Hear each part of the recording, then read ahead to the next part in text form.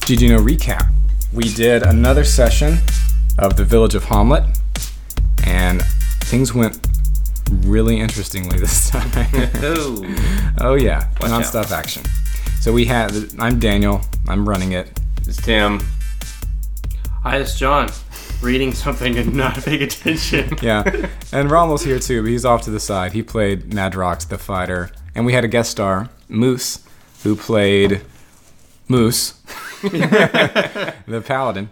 The first time I ever heard him on the show, I thought his character's name was Moose. Yeah, I didn't realize we actually call him that. Or what you call him. So we started in town, and you guys were summoned by the canon of the Church of St. Cuthbert, the guy in charge, Turjon, to have an audience with him. The person delivering the message was... Turjon? Oh, goodness. Yes, Turjon. The person delivering the message was Brother Calmert, who checked in to see if you guys had followed up on his quest to kill the bear of the druid, the archdruid in town, but you had not. And you went to the audience with Turjon, who offered you money to watch over both the church and the sacred grove of the druids to make sure no vandalism or violence happened during the nights, because he wanted all the tensions in the town to dissipate. Yeah, but he's paying a pittance for it, so... Yeah, 25 a night for one location, 50 a night each for both locations. So we'll see what happens there. But I sought blessings, guidance from St. Cuthbert. Yes, as did Moose. And it was really dumb. But I did notice at the time that he came out with a very expensive-looking silver cudgel. Yes. That I somehow convinced... It's absolutely not cudgel. Like, is it really cudgel? I'm sure both are fine. And I convinced Moose's paladin character, that it would be much better spent on melting it down and using the silver to help the poor in the city. And so we thought maybe in the future we could set up some sort of job where he can be our inside man to get it for us. But that's later. Yeah, we didn't pursue that. We headed out to the dungeon, and you guys navigated without mini-maps this time. Right. You leveled up as players. This is how it was in the olden days. When I Gary... would have hated it if I didn't already have a visual map in my head. I don't know, it would have been much more difficult. But that's kind of the point. It's to make you get lost and also make you draw an actual map when you're doing it the first time. I'm fine with that. Yeah. I just need to do it. Yeah, we've never really done it that way, but I think y'all handled it pretty well. I mean, there's confusion, but there's supposed to be some amount of confusion. In any case, you decided to revisit. So Rommel, our new guy, he decided that we should go back to the crawfish room where the giant crawfish was, and it actually turned out for the best. Although it didn't seem so at the time. Definitely Did not seem so. I thought for sure we had TPK. Yeah. I was putting money down it was TPK. You could say it was you catastrophic. We tried a couple of plans. The first was try to freeze the water with my ray of frost to prevent it from coming out of the water so we could scope out the edge of the room. That didn't work. It just straight up came right out of that water. And we ran, came back later. John tried to lasso it. That didn't work. So then we went back to the standard operating procedure. Rommel tanks up, does dodge so that I roll a disadvantage every time I try to hit him against his 20 AC with his +1 shield. And of course, I missed. I couldn't hit him. He's too strong. Beautiful. Except we found the loophole in the rules. Yep. And that is a grapple attempt where you grab somebody and then, of course, can drag them out of their position. Is not technically an attack roll, so it's not subject to the disadvantage from dodging. So that's what I did. He has 2 claws. He gets 2 attacks each round, but not 2 grapple attempts. Of course, what happened is that the giant grayfish grabbed Rommel and started dragging him to the water. He then tried to get a 2-for-1 deal and eventually succeeded with grabbing Moose. So he had a PC in each claw, dragging them under the water. At this point, Shamgar has already been hit.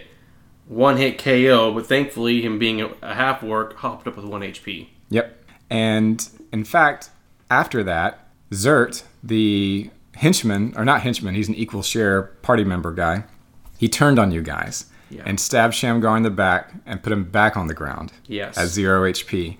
Meanwhile, Zen, Tim's character, turned tail and ran. Tried to grab a torch, couldn't. So just ran with his hand on the wall because he was very confident in his mental map of the dungeon. And he was right. He knew exactly where he was. So that was all happening. Meanwhile, Madrox, Rommel's character, and Moose's character, are underground, under the water, trying to escape. They're on it's like not a super deep pool, so they're on the bottom of it, right, on the floor. And they both manage to escape by themselves and crawl up with an opportunity attack from the crayfish, missing Moose narrowly. They crawl it hit him. It just didn't hurt him bad enough to stop him. Oh, did it? Okay. Yeah. So it hit him, but he kept him going. They got to the shore, and it says in the module, so you guys weren't privy to this at the time, that when he was at half HP, he would retreat. So he was already at half HP, but he was technically retreating anyway with you guys. So when he lost you, he just continued to retreat. So that's why he didn't pursue you. And he were at exactly half HP. Exactly. So it was a narrow thing, guys. Man. So then the rest of the party joined in to fight Zert. And at the last second, Rommel's character Madrox was running down like an action hero, like a linebacker, with his sword, stabbed it right through his face, killed him. Dude's dead. Beautiful. Yep, it was beautiful. Shamgar rolled a 20. That's right, you rolled a 20. On his first death save, and followed Zert down the hallway as Zert was running after Zen, and then snuck up on him, or ran up on him, and tried to hit, missed, and then the other guys came up behind a turn later after they escaped. It was it's almost as if it was written for an action movie. It was. Everything timed perfectly. Everyone escaping by the hair of their chin, and just rolling exactly what they needed to barely make it succeed and come out on top. It was beautiful. It was beautiful. You escaped the dungeon successfully. Actually, on the last turn when you guys were getting out, I rolled a random encounter check, but the only place that I thought was plausible for them to come from, because what happened was when you opened the door, you had to bang it open, that triggered a random encounter check because of the noise. And so the only place where they would come out to investigate you was behind you. So you guys just kept going to town, didn't experience anything on the way there, got back, and then since you guys were staying in Zert's room, you just tossed it. And you found a ton of treasure he had hidden around. No, we found a box that was locked. That's we right. Didn't have anybody proficient in picking locks, so But I am a gnome and I'm a tinkerer, so it just made sense that I should at least try. And he had a tinker's kit, so I let him roll with disadvantage to try to do it. And it was going to be DC 15, which is a hard check, especially with disadvantage. And what happened? I rolled 2 20s. It was y'all's night, let me tell you. So he found a ton of loot that he had stashed. And now you have an extra warhorse and a lance as well. Altogether, extremely successful. You rested up for the night, and we'll see what happens next time. ggnoRE.